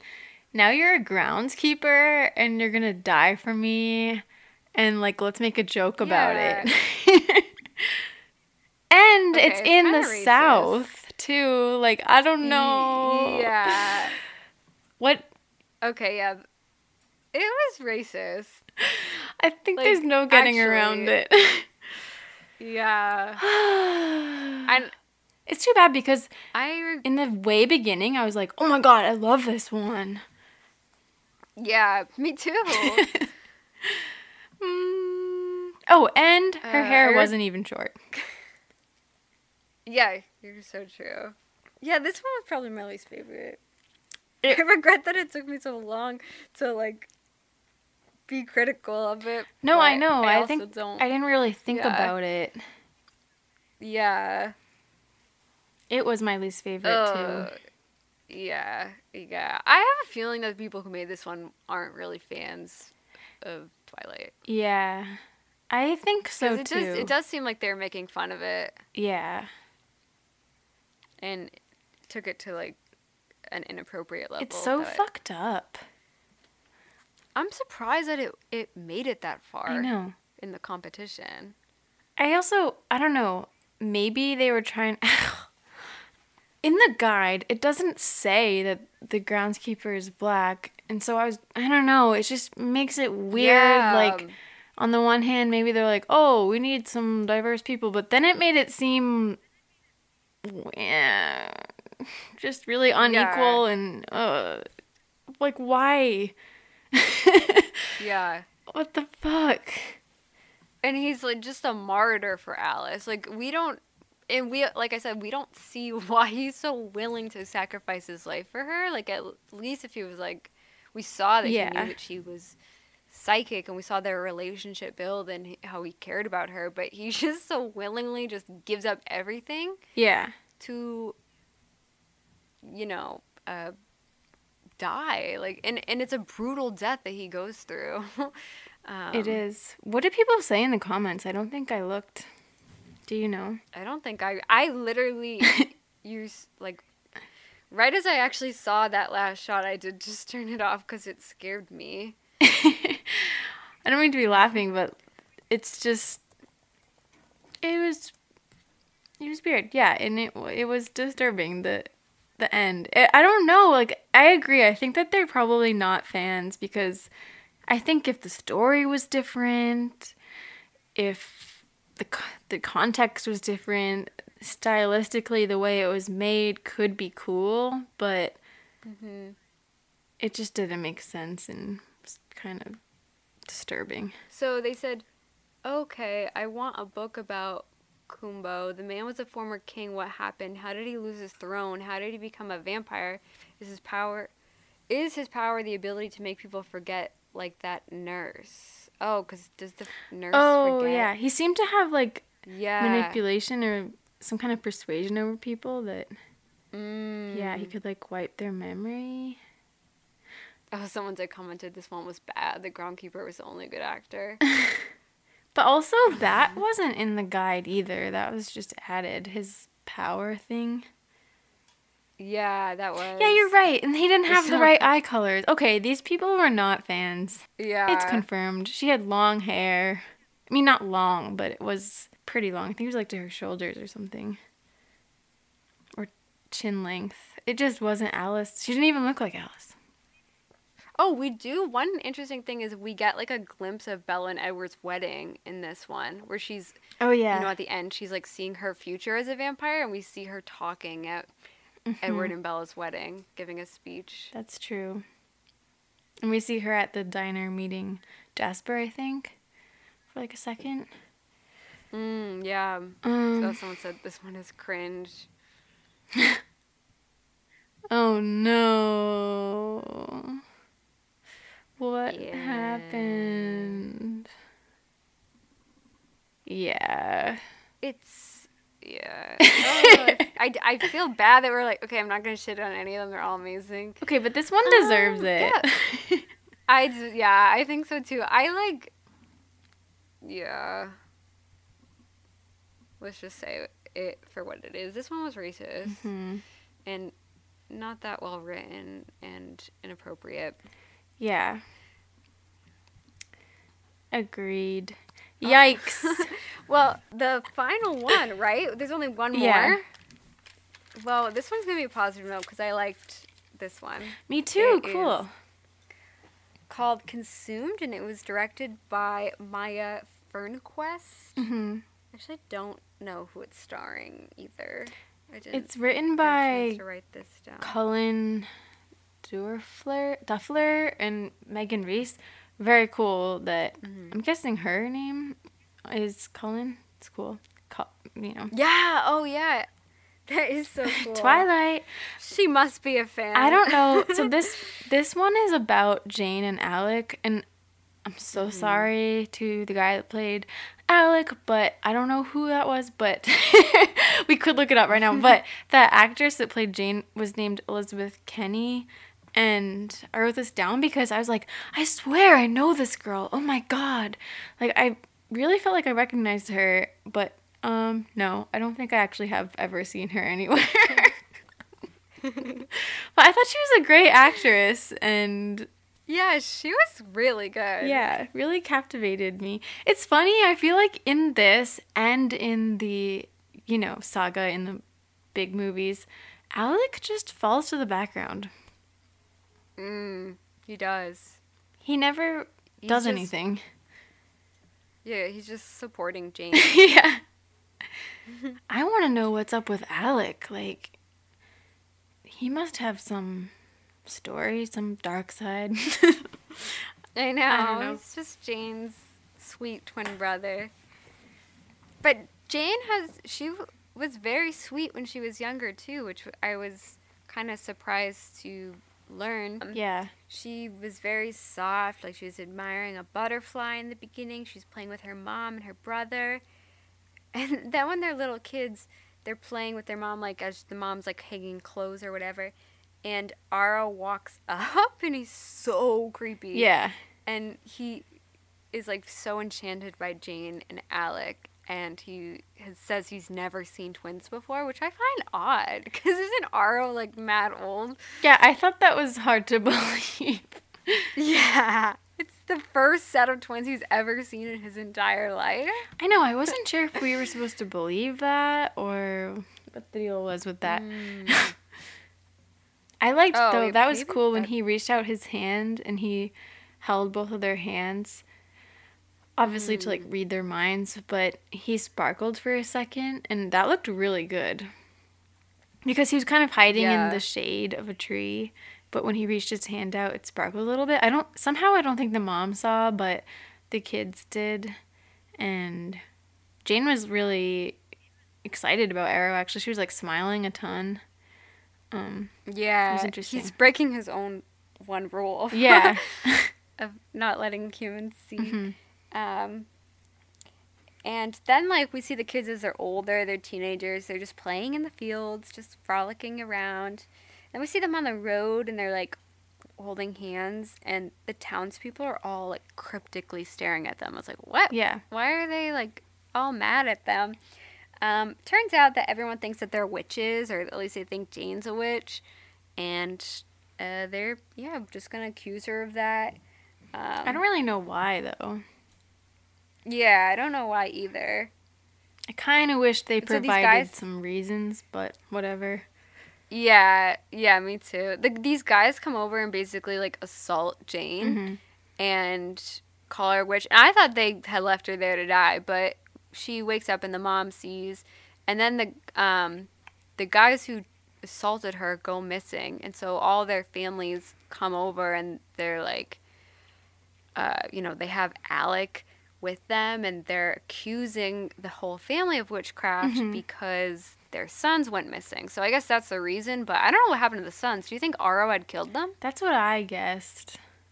Yeah. Jane seemed to think, and also there was this whole sequence of her, it was very artistic, very dreamlike, of her, like, screaming, and then there was, like, blood, and it looked like she attacked them.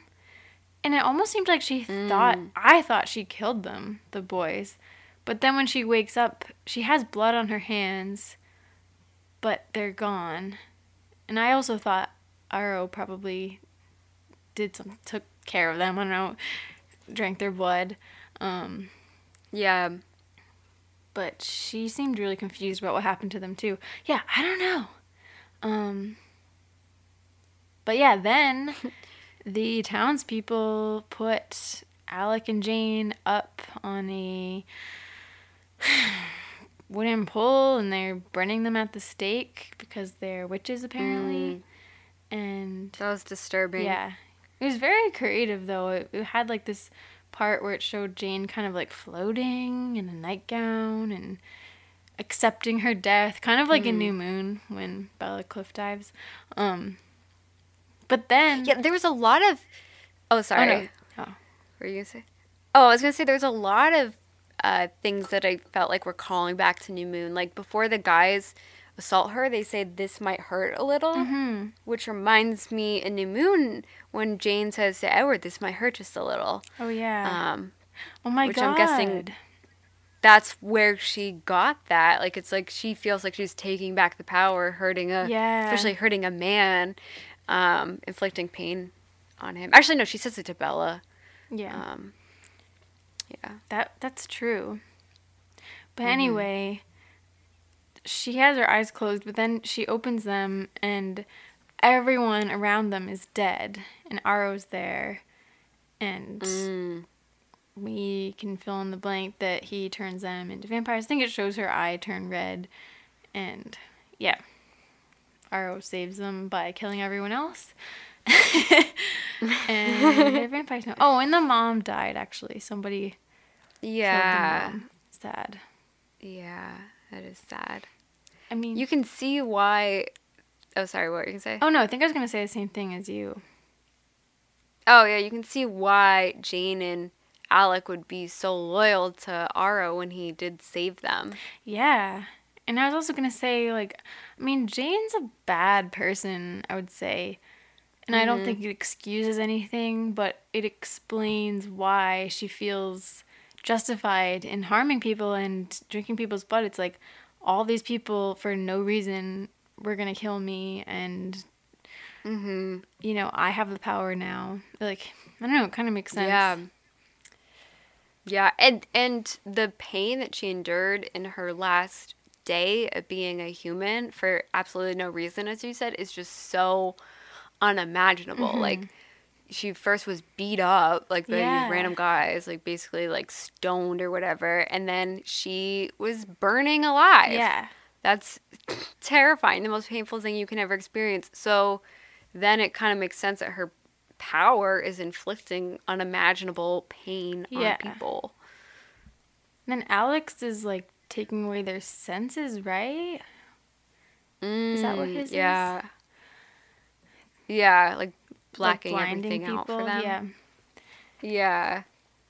Jeez. I really liked this one. I thought the acting was great. I thought it was just really well done. It looked like a totally legit period film, like, set in history. One thing, though. Yeah.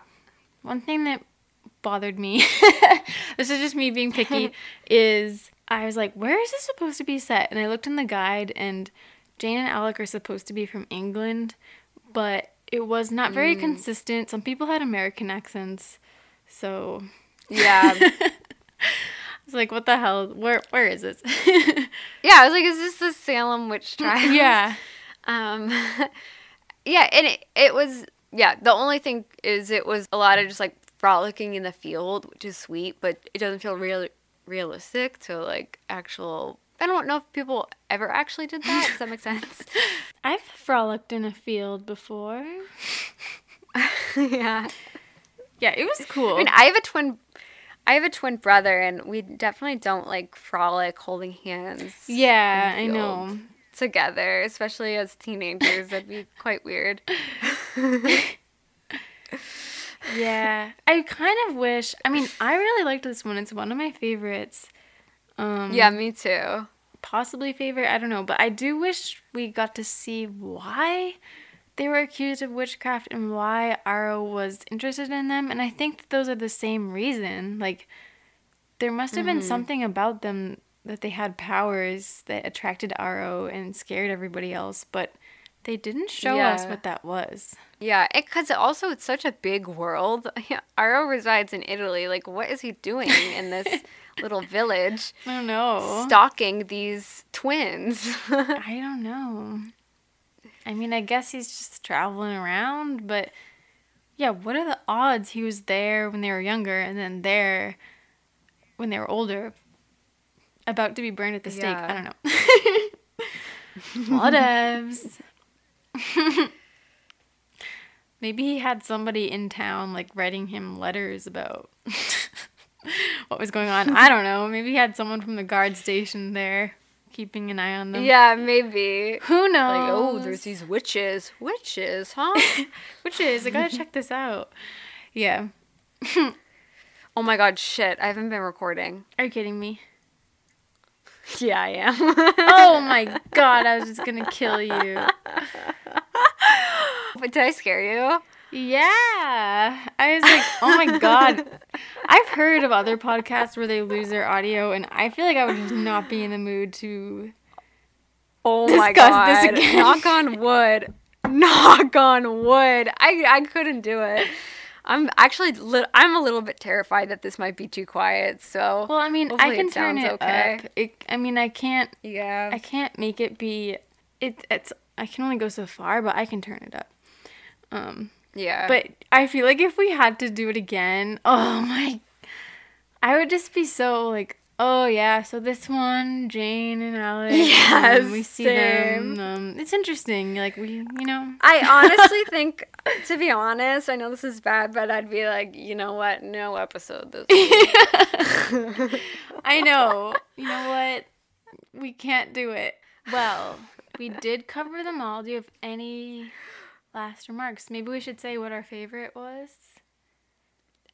Yeah, sure. My favorite was either this one, Consumed, or the We've Met Before one with Alice. Yeah. I think Consumed is my favorite. Yeah. It's really good. I really liked it. Wow. Aro was so good. He was so scary. Yeah. Aro was good. I liked it. If I was the mom, I would have nightmares about that. Yeah. Creepy. It was really cool, though. Oh, I have another question for you. What side character would you, or I guess it could be a main character too, but what do you wish you saw a short film of? Ooh, that's a really good question. Marcus. Yes. But really, I mean, not a side character per se, but I would love to see Emmett. Mm-hmm. I think he deserves his short story. That would be his so cool. flashback, because, yeah, we don't see that in the movies at all, or the books. What about you? Just jumping off that, I would like to see something about Emmett, but not the bear story. I would like to see something else. Yeah. Oh, something with the wolves. Yeah. I think Sam would be interesting, especially since he was the first to transition. Yeah, that would be cool. I want to see him like being like, what the fuck is going on? Yeah, I would love to see that. Or more of Leah. Yeah. I don't know. Maybe. Yeah, I want to see Sam. Oh, sorry. What Oh, were no, you no, say? you go. Sorry, guys. I was going to say, I want to see Sam. Yeah, I want to see Sam and Leah dating, and then he transitions, and then imprints on Emily. I want to see that drama play out. Dude, why didn't we get that? I know, too much Alice. Like I know. I'll say that could have been so emotional. Yeah. Oh my gosh. Why didn't we get that? Yeah, I totally agree. As for someone else, though, I mean, I think I'd like Aro. I'd like something of him, maybe. I mean, he's wicked old, so that'd be interesting. Yeah. This might sound weird, but the Romanians? I don't know. No, I think that'd be cool. If it was well done, didn't they I mean, it just- really depends. Didn't they just sit still for centuries? I mean, I don't think they did that all the time. Imagine if that was a short story. Who knows? I mean, maybe there's something cool about the most random people. Heidi. Yeah, I'm sure. I mean, yeah, they're vampires. They have interesting lives. Yeah. Charlie. Charlie. Wait, I have the guide right here. I do- I'm gonna just like flip through it. Yeah, just flip and then just see who you land on. Oh, I landed on Sam Yuli. Oh my god, it's meant to It's be. meant to be. Actually, and in the guide, there's like pages and pages for Sam. So why didn't they make a film? I don't know. It is interesting to see other actors playing these roles. Yeah. I mean, I think it'd be crazy seeing some like another Edward, another Bella, but I adjusted to them pretty quickly actually. So here I am, always being like, I don't want to see other actors. I know. I don't know, maybe I could. This is gonna sound really bitchy, but I couldn't really adjust to the Alices. I struggled. I don't know why. I liked the Alice from the Mary Alice Brandon file the best, the first one. Yeah, I liked her too. I thought she was better than Ashley Greene. I liked her performance. Oh shit. Ashley Greene. So my brother is like really into Cameo now. Both my brothers. My brother. Okay. What is that? I'll explain Explain this to well. the One of my- listeners. Okay. Because I don't know if Cameo I is, would like, know one what of that those- is if you didn't tell me. It's this app where people pay for like 1 minute, 2 minute, 3 minute like shout out from a famous person. So they'll record like saying hello and give information. Like, oh, I heard that you just graduated college, something like that. So one of my brothers just had surgery recently, and so my brother and all their friends like put their money together and gave him several cameos from different people that he's really into. So cool. And my brother Kevin was like super into it, and like I don't think this is the case anymore, but he said to me like a couple weeks ago, like, oh, I know what I'm getting you for Christmas. And that's really out of character for Kevin because he never like has an idea planned for what he's getting someone until the last minute. Yeah. And this was like right off the cuff of him doing the whole cameo thing for my brother. Mm-hmm. So I was like pretty convinced that he was going to get me a cameo from someone from Twilight. Oh! And my brother Sean was like convinced too. I actually don't think that that's happening anymore, but I went through the people on Cameo who are from Twilight to be like, who could it be? And it was like Ashley Greene. No way. I think maybe Jackson Rathbone. Yeah. So I was like, oh God, I'm going to get a shout out from Ashley Greene after I've shit on her on the podcast. Oh my god. That would be so cool though. That would be cool, but I would feel like a huge asshole. Whatever. Yeah. Wow. Are those the only two on there? Let me look up right now, because I just like typed in Twilight on Cameo to see. I hope. Because I don't know if my brother, I don't know if he would know like who else Yeah. to get. I think Twilight, it's like an easy thing he could pick from. Isn't stuff like that funny? Twilight. Gifts. Like Caitlin, my sister, was messaging me like 2 days ago, like, what's your favorite book? No, she said, what are your favorite books? And I was like, why? And she's like, just wondering. And then I told her. Oh, yeah. And then I mentioned I liked Jane Austen, and she was like, what's your favorite Jane Austen book? And I'm like, why? This seems like it's a present-related question. It definitely sounds present related. She asked me today what your favorite books Oh were. my god!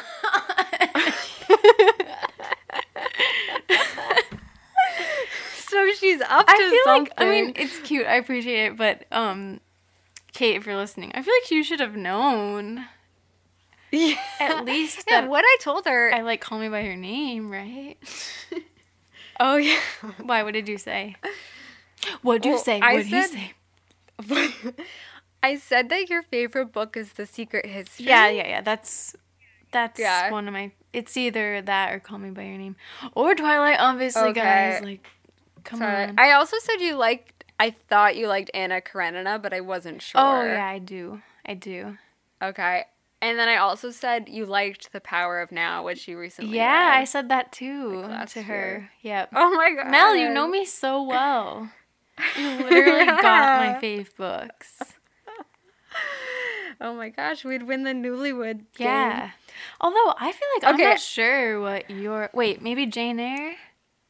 Is that one of your favorites? Yeah, Maybe not. I don't know if I necessarily have like a favorite book, because I'm so bad. Like when I read a book, I don't remember it that well. What about that like Brene So- Brown book? I really love that book. I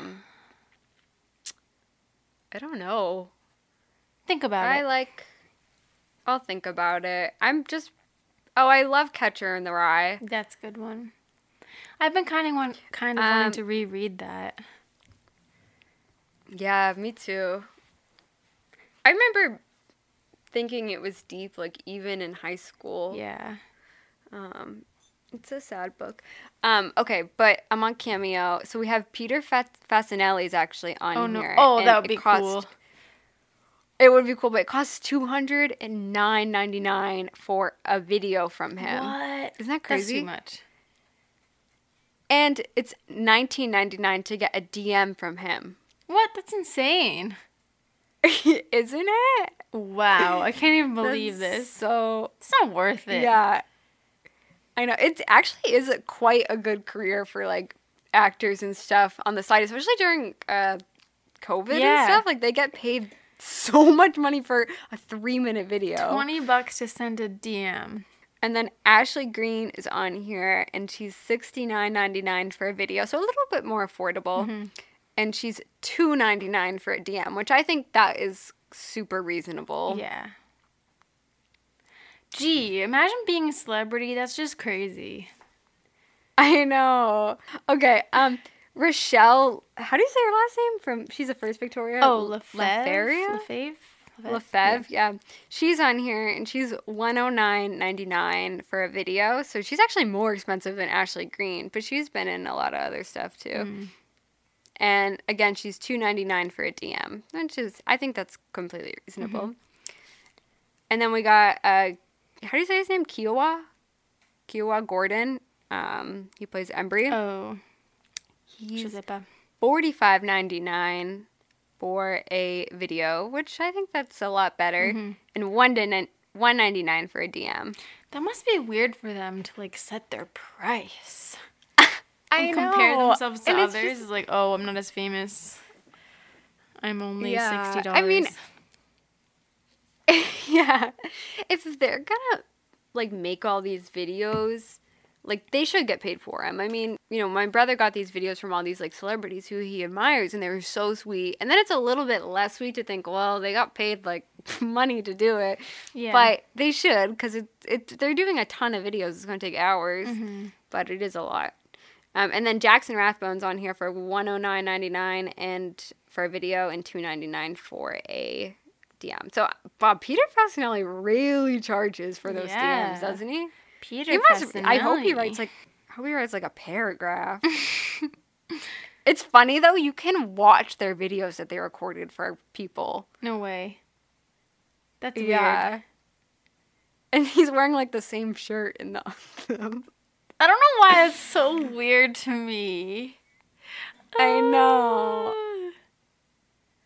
It is kind of like a joke, I feel, in the industry if an actor like ends up on Cameo in a way.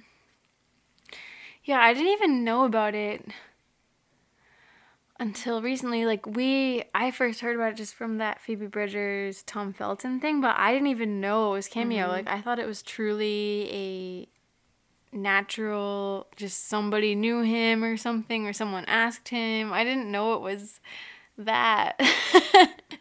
Yeah. Until you told me. I didn't even know it was a thing. But yeah, I know.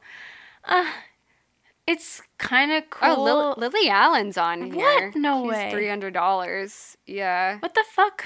A lot of big names, actually. Kareem Abdul-Jabbar is on here for $600. Oh my God. Lily Allen? That's actually, yeah. It's like Smokey Robinson. the new autograph. Yeah. Smokey Robinson, actually, he just went viral for a cameo because he mispronounced Hanukkah. He said Chanukah. Did you hear about that?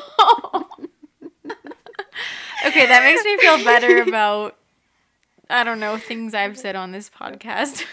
Yeah, it was Chanukah. actually sweet. Like, because you know how there's different ways to write Hanukkah? So the person, like, wrote it as a talking point in, like, the CH way. Yeah. And so he said, your mom wants to wish you a happy Chanukah. I don't know what that is, but happy Chanukah. Oh, man. Yeah. Happy Chanukah. It was funny. But yeah, you gotta be careful with these cameos because they could go viral by accident. There's Snoop Dogg. He's $1,000 on here. Snoop Dogg's on there? What the fuck? Imagine if Kristen Yeah. Stewart was on there. Oh my God.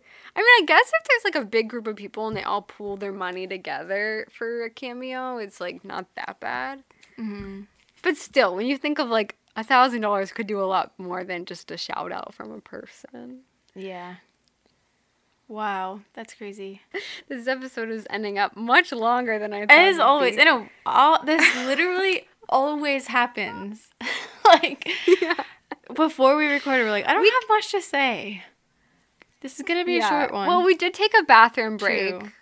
which we can cut out. Yeah. A minute-long bathroom break. I thought this was gonna be quick. Okay, should we sign off? I guess so. Well, we love you All right, guys. Bye, guys. We got a plane to catch. Thanks for listening. And Merry Christmas if you're listening the week this comes out, or Happy Holidays if you don't celebrate Christmas. Happy New Year. Happy Chanukah. Yeah, we just love I you. guess. Yeah, we'll see you guys next year, technically. 2021. Yeah, this is our last of 2020. Yeah. What a year, huh? Wow, what a year.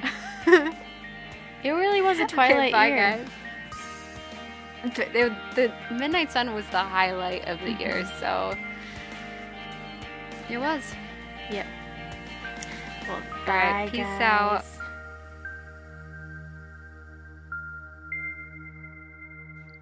You can contact us at anotherbiteoftwilight@gmail.com or find us on Twitter, Tumblr, and Instagram at anotherbiteoftwilight. The music is by Traces. See you next time.